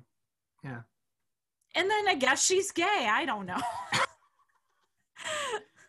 Yeah. I wanted to talk about queer baiting before we get into the praise. Yeah. So. Yeah, you introduce this because I don't know. I just want to introduce this because this seems to be a fan theory. Or not even a fan theory, because I think it's also been true that, like, some Christian groups have been like, what the fuck? Let It Go has been interpreted as a coming out song. It's a gay anthem. A gay anthem. And it has been claimed to be reinforced because Elsa, they don't even try to introduce a male interest. And she's not interested in that. And she's just been hiding in her room away from everyone for so long, and now she's like, I'm gonna take the gloves off and be my fabulous self. And lots of people have been like, that seems coded as gay. Yeah, I guess. Um, I mean, what I want to say to that is then fucking do it, Disney. right. You bastards. Just do it. So I think some of the praise comes from the attachment of identification. That you can read Elsa as coded as dealing with mental illness and grief and depression. You can read Elsa as a gay character. Theoretically, you can read Elsa as any conflict you want. That's my problem with her, is that she's insert any of your conflict here and you can identify with that. You know, I was having a big problem because Disney movies just weren't representing my urge to be a serial killer. And then Elsa sang Let It Go. And I was like, you know what? You're right, Elsa. Yeah, but she's also, like she's not empowerment, right. the character, but not. She's not right, because Let It Go is immediately shut down. Anna comes to her. They do the best song in the movie, the For the First Time in Forever reprise, where Anna's like, well, actually, no, like, you actually ruined everyone's lives. And then Elsa has another panic attack, almost gets murdered in prison, and then instead learns that she needs to love her sister. So where is that Let It Go business? It's like, hey guys, maybe you shouldn't come out after. What if she sang Let It Go on the way back to Arendelle? That'd be so she good. Realizes she needs to let people in. And it's, instead of being let it go, I'm going to isolate myself. It's let it go. I'm going to be who I am and let people in and be a leader. And I don't care if they accept me, but I'm going to be there regardless. Yeah. I'm not going to be away from them, hauled up in my little closet castle. And I'm going to get over, maybe my sister isn't going to accept me, but I need to confront her to know. And insanely more compelling, just immediately. This is probably our most passionate episode since it's such an easy fix, too. I know. That's why it's frustrating. Well, as we went through the development, it seems like they were constantly frustrated that they just couldn't get the puzzle pieces to fit. And like you and I just did it in like 30 minutes. All right. We're going to award praises in a bit. But first, one last little bit about the GA Senate in Georgia. Oh, wait, we didn't talk about the praise, though. Yeah, we did. That's our third section. Oh, is it? Yeah. Oh, sorry. I stopped looking at the script. It's okay. I feel like, did we not? No, not really. I mean, you talked about the praise for it, like, being, like, a coming out thing, but we didn't talk about the general praise of like. Okay, all right, go ahead. Sorry. So I worked for a few years, or actually a lot of years. I worked in a park district of some sort, and kids love this movie so much, and especially girls. You'll see them dress up as Anna and Elsa. You'll see them singing the songs. You'll see kids fucking adore this movie. It's like their religion. And much more than I think the other Disney movies. I mean, they still like the other ones, but they like love this one. Why do you think that is? Well, here's my question. How did the kids like talk about the movie? Do they just dress up and sing the songs? Yes. Or are they like, man, I love Elsa because she's an empowerment queen? No, they do not say that. But you'll see like, whenever we had an event, there would be like little Elsas running around, and they would have Elsa like impersonators come, and they were always the most popular. They'd sing along with Let It Go. They'd sing For the First Time in Forever, the Anna would. And it was just like, bam, they fucking love this shit. See, I think what happened is the praise started with children who were like, there are a lot of funny characters in here and catchy songs. And this is the first real princess movie to come out during my time. Entangled, like, I think the songs are really good and the animation's really good, but the songs aren't memorable in the same way. I'll give it that. Like, the songs aren't, like, cookie cutter designed. The songs are more traditional. And we're looking at, like, Gen Z kids and, like, kids born literally in the millennium. And so I imagine it just fits. They're the same kids who are watching Trolls World Tour, and you know, the songs are catchy and poppy and upbeat, and you've got silly characters, and like, yeah, if you're 6, that's gonna strike a chord in the way that like whatever fucking came out when we were kids was like, yeah, I remember all that because it was 90s funny and Nickelodeon, yeah, Cartoon Network. yeah, that was funny, and it I have all the songs memorized. I see a lot of to elevate that a little bit. I see it being really easy for kids to put themselves in Elsa and Anna's position, respectively, because, and even like say like I'm an Elsa or I'm an Anna. Me and my sister, like we look like these characters. We talk like these characters. Is it even like, well, and here's the other thing, like the main characters are impossibly pretty. Yeah. And like I as someone who has been a little girl, I just think like if you see a really pretty character, you want to be a really pretty character.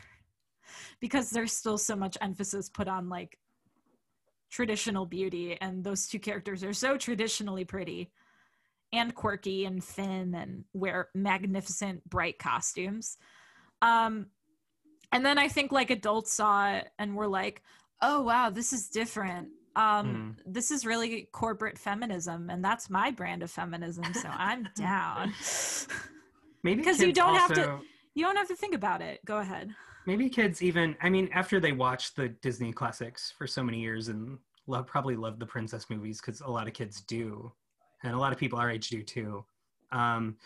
They might have thought it was cool and different too. They're like, oh, I don't have to feel that love for someone of the opposite gender. I could feel that for my family or my sister, which is more accessible. Yeah. I think also the fact that I think it's an unnecessary scene the way it's structured, but the movie does start with them as children doing children things like running around. Interesting. Yeah. Building a snowman. And I think that's like a very, do you want to build a snowman is like a very popular song with children, and it's written from the perspective of children. Yeah, I just think like if you're a kid, it's new and it's shiny and it's bright and it's something you can easily emulate. And yeah, that does really well. And then yes, I think people who want to pretend that they want their media to change, but who don't want to actually think about it that hard, were like, it's about sisters. I've never seen that before because Lilo and Stitch had Hawaiians in it. Lilo and Stitch had indigenous people, and we were not down with that. And I did not like that. And you know what I do like? Idina Menzel. Oh, Idina. You were not cast right. She was in Wicked, and I saw that 5 times. This is a good character you got going here. Thank you. This is like Wine Mom, who's also a little bit of a girl boss. And I feel like we should also, that's a good transition into Idina Menzel and the praise around Let It Go, the song itself. What are your feelings about the song Let It Go?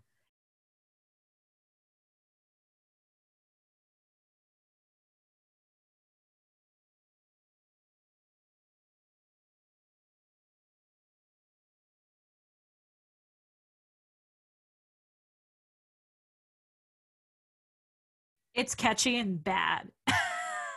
Yeah. It's catchy and bad, and like in the same way, I think Shallow is a good song, but like in the same way of Shallow, it's like, and it's not super easy to sing because it's a belt song. Anytime like a song requires you to belt, people are always like, greater music hasn't been written since Mozart. Yeah, it reminds me of Katy Perry's Firework because it has the exact same chord progression as Katy Perry's Firework. Does it? Yeah. Oh, also, I meant to say this when we were talking about the songs. Let It Go also doesn't mesh with any of the other songs on the soundtrack because the introduction is literally 80s ballad piano. Do do do do do do do do do do do do do do down down. Hello, is it me? Oh my god. Good for. Yeah, or like heart, like. Oh yeah. Heart. Amazing. Yeah. Yeah, I think Idina Menzel's voice is really I don't want to say shrill. I feel like that's coded bad against women. It's like if shrill was a belt, like an alto belt. Yeah, I just don't love the equivalent of that is. I just don't love her voice. It's like I liked it in Wicked. Yeah, that's about it. It's like Alanis Morissette doing Broadway, and Alanis Morissette is good in Alanis Morissette music, but I don't need, like, that doesn't fit Broadway music per se. I don't know if it's the song or if it's her performance or maybe a little bit of both, but it just seems really soulless.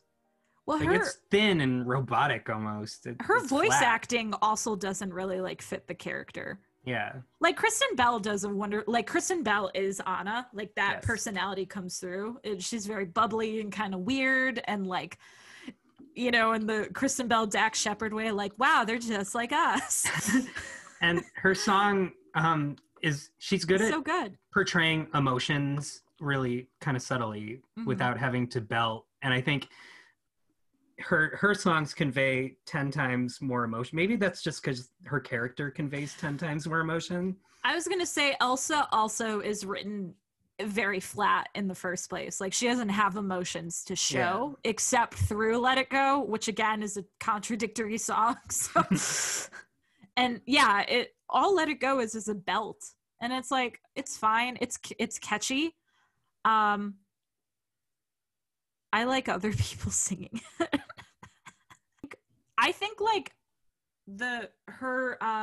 it's really the only other time Elsa gets to sing is when it's with For the First Time in Forever, both times where but in the second time it's like oh, I'm such a fool, I can't be free. No escape from the storm inside of me. Like that part, like that's really good. And it goes with the song and it's juxtaposed with Anna. And it's just, Let It Go. 100 times more emotion than you ever did during the belting of Let It Go. Let It Go, it has the same formula as every fucking like recent musical, like movie musical that has at least one original song in it to try to win a best Oscar. Except this movie also has other original songs, but it's like this is like Beyonce's Pride song or whatever it was for The Lion King. Yeah. Okay. We're gonna let that go for now. Right? Right? We gotta get to some praise, Stefan. Yeah. Before we do, one last little bit about how we're gonna let go. Kelly Loeffler. Yes. God, let her escape from the castle, the ice palace that is her Senate seat. Because fuck, I have a feeling she doesn't even seem like she wants to be there. She just wants to insider trade and have power and shit. No. So today, we wanted to tell you about the 2 Georgia Senate runoff races that will determine what the next couple years of policy will look like in America, where we live. I don't know if you live there, but we live there. The work Stacey Abrams and her organization Fair Fight have done in this country, and particularly in Georgia, is monumental, and it doesn't stop now. Go to gasenate.com to make a donation that will be split evenly between Fair Fight and the 2 Democratic candidates for the Georgia Senate race, Reverend Raphael Warnock and John Ossoff. You can also go to the Fair Fight website, fairfight.com, and donate directly to the organization and their efforts to make sure elections are fair and accessible. There are a number of other organizations you can also offer your support to for these crucial races: Black Votes Matter, ACLU Georgia, the New Georgia Project, and more. Additionally, follow our Twitter at praise_pod, and we'll share resources for organization and funds that could use your support. Also, remember that for every listen of this episode, we will donate $2 up to 25 listens for a total of $50 to Fair Fight Georgia and John Ossoff and Reverend Raphael Warnock. And now that we've got that all the way, that's super important stuff. We want to get the Dems to get the Senate so we can hopefully get some healthcare going and not have it just like flounder around for a while, and that's really important.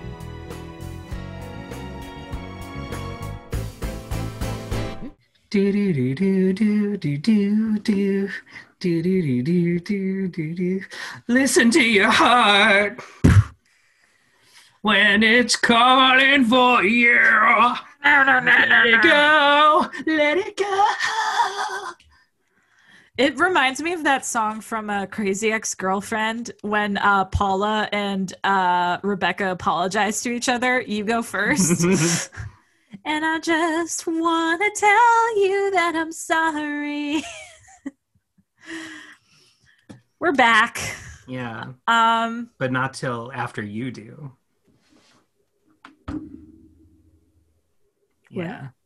I just want to tell you that I'm sorry, but not till after you do. Yeah. Isn't that from the song? Something like that. Cool. We're back. Yeah. Stefan. What's up? Frozen. Uh-huh.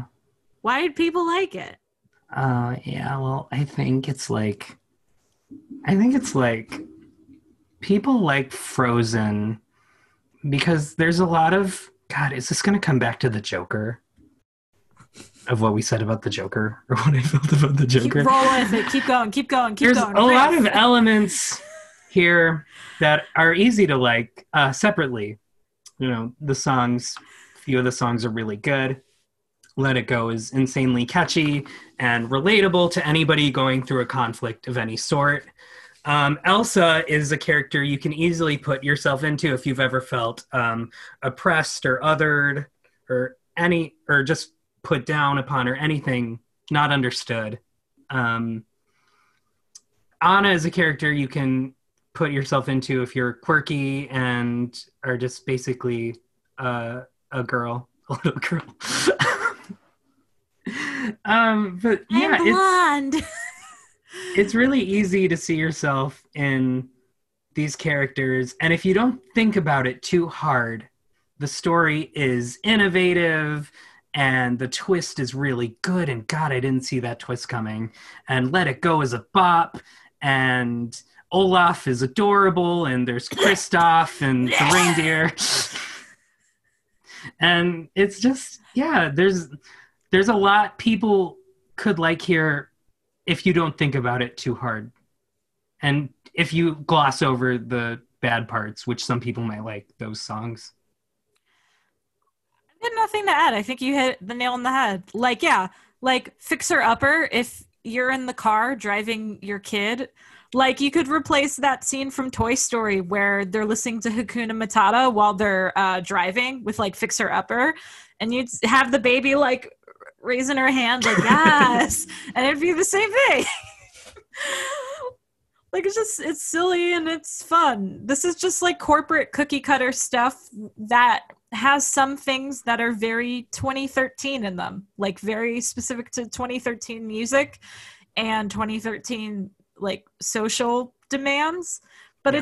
it's Disneyfied, and they took all of the heart out of what worked with Tangled and were like, how can we put this to a science? And they literally did until the last possible minute. And that's going to work with consumers, but not me. Wake up, sheeple. We live in a snow society. Oh, God. Stefan. That's where I'm putting it in. Sorry. Stefan. Yeah. Frozen. Yeah. What do you like about it? I like the songs. The First Time in Forever, Love is an Open Door are really good. I like Kristen Bell. Yeah, that's about it.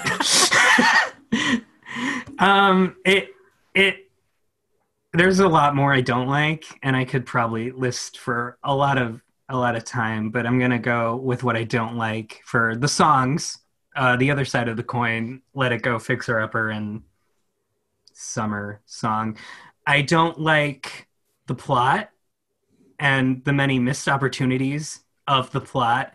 And I think that ties into the thing I really don't like about it is the missed opportunity here for something that could have been really good. And we get that in the intro with the ice song and the Nordic choir and something. We could have had a really interesting movie steeped in traditional lore and culture that goes through a conflict of grief and loss and family and connection to each other and just pure love that could have been really compelling, but because of a development cycle or corporate influence or whatever it may be, just turned into something John sort of, Lasseter. something really commercial and just boring. Just honestly flat out mediocre and boring. I agree. I like what I'm gonna approximate is probably minute 15 to minute 35 of this movie. God, all 20 minutes. And also the For the First Time in Forever reprise, because it's good. I like the cut song, Life's Too Short. That is unfortunately not in this movie.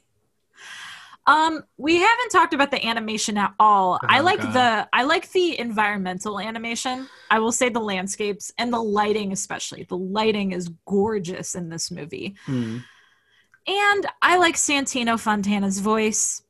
Ugly Greg. I want to sit on it. Ugly Greg. He's not ugly. He's cute. He's okay. But whoever plays New Greg is way hotter than No, he's not. Santino Fontana just has like two. He gives off Tyler the same. Aston or whatever. The guy from Pitch Perfect. The love interest from Pitch Perfect plays New Greg in Crazy Ex-Girlfriend. Skylar Aston like gives off like the same vibes as Ben Platt, who's also in Pitch Perfect, which is like their voice is too silky for me, and it makes their personalities feel very disingenuine. That's fair. Still hot though. Still hotter. Get it. It's too pretty. Get it, Skylar Aston. I don't like all of the things that you don't like. And also, because we didn't talk about it, I don't like the animation of people. I think it looks really shitty. Yeah, it kind of works in Tangled a little bit better because it is surrounded by such lush landscapes and bright colors, whereas Frozen is really kind of white and... Well, and Tangled tries to be at least, like, Tangled leans into the cartoony aspects a little bit more consistently. And it also has, Tangled has less background characters. There's so many, like, background character scenes in Frozen, and the background people are animated so poorly, which now makes sense because they had 5 months to put it together. That makes sense. Probably had a bit more time with Tangled, and so the animation holds up better. I'm going to say what I always say about computer animation, in that in a few years, however long, I don't think it holds up now. I'm not sure if it'll hold up even worse in a few years. Possibly. That's just my gripe with computer animation in general. Yeah. Is I don't like it. I would rather everything be hand-drawn. Because you'll always see it in comparison to whatever the newer thing is. Yeah. Like when we saw Frozen, we were like, whoa. You know? You can't see. I'm making a face. I don't agree. When you see like Tangled or Frozen, you're like, whoa, that looks technologically, it looks like, whoa, that's super clear and crisp and... Well, and you're right. I think like the lighting. It looks like an accomplishment.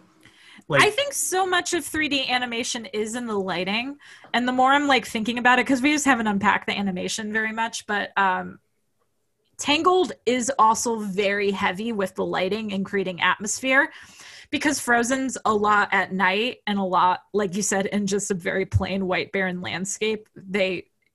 It's so easy to see like light isn't affecting the environment or the people, and then they just look shiny and fake. Where in Tangled, you constantly see like how the light reflects off of things. And at last I see the light. I think I've sprained my throat talking about this movie. Stefan. Yeah. Frozen. Uh-huh. Is it worthy of praise? Parts. Do you like how just like that one got parts? A few, parts of it. Fine. I'm just gonna go ahead and say no. Because like if I didn't have For the First Time in Forever and Love is an Open Door, I'd also be fine. I'm also mad, this is a tangent, but I'm mad that Frozen has taken over Norway in Epcot. Because Norwegian culture isn't getting enough representation anymore in the World Showcase. This is totally like a deep cut. But I don't want people to just associate Norway with Frozen. I want people to learn about Norwegian culture. And it's annoying that this is going to be the face of Norway for at least like a few periods to come in America. I mean, I know America's not super great on foreign cultures in general, but like also, how much like time to white cultures do we need to be devoting? That's fair. And one black singer who's playing a rock troll, that seems so problematic. All right, praisies. Let's give them out. Da, da, da, let it go. This let might it be, go, let it go, let it go. This might be the most controversial one. Mm-hmm. Out of 5, how many praisies do you think Frozen got? And out of 5, how many do you think it deserves? Okay, I'm going to say 5 for what it got. And I'm going to say 2 to 2.5 for what I think it deserves. I'm going to go 5 for what it got. I'm going to go 1.5 for what it deserves. Really don't think it's anything to write home about. Well, there you go. And that's all she wrote. And we're going to let it go from there. Do. All right, Total y'all. eclipse of the heart. That's all for this week as Stefan and I try to pick up our seasonal affective disorder sadness. Yeah. Next week or next episode, which might is next week, when this will come out. Yeah. It's either next week or the week after, depending on if anything happens in time. Don't count on it. We're making no money off of this, so we have no obligation except out of love. Love you. We do love you. And we're so excited for our next episode. We are doing, Stefan?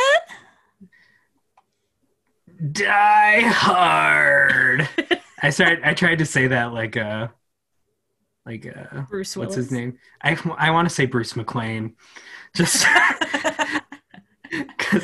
because of a story. We're having 2 guests on as well for the first time. Yes, we won't reveal who those guests are quite yet, but I will say we're super excited to work or to talk about this movie, Die Hard, because Stefan and I worked on a Die Hard parody musical together.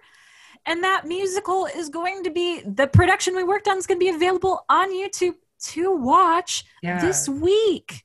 It's such a lovely Christmas time event too. Yeah. So we're going to talk about that production and this movie and for a supersized Christmas episode. So stay tuned because spectacular on Christmas Spectacular. Christmas Spectacular. Yeah. So until then, listeners, let it go. Let it go. Let it go. Oh, you gotta do the Demi version that's like, let it go. Let it go. Let it go. I was trying to think of another 80s power ballad to do. What's the one? Love is a Battlefield. Love is a battlefield. We stand heartache to heartache. Praise responsibly. Johnny, say hello to my little friend. I'm gonna make him an offer, Captain. Yippee-ki-yay, motherfucker. Yippee-ki-yay, motherfucker. I'm gonna make him an offer, Captain.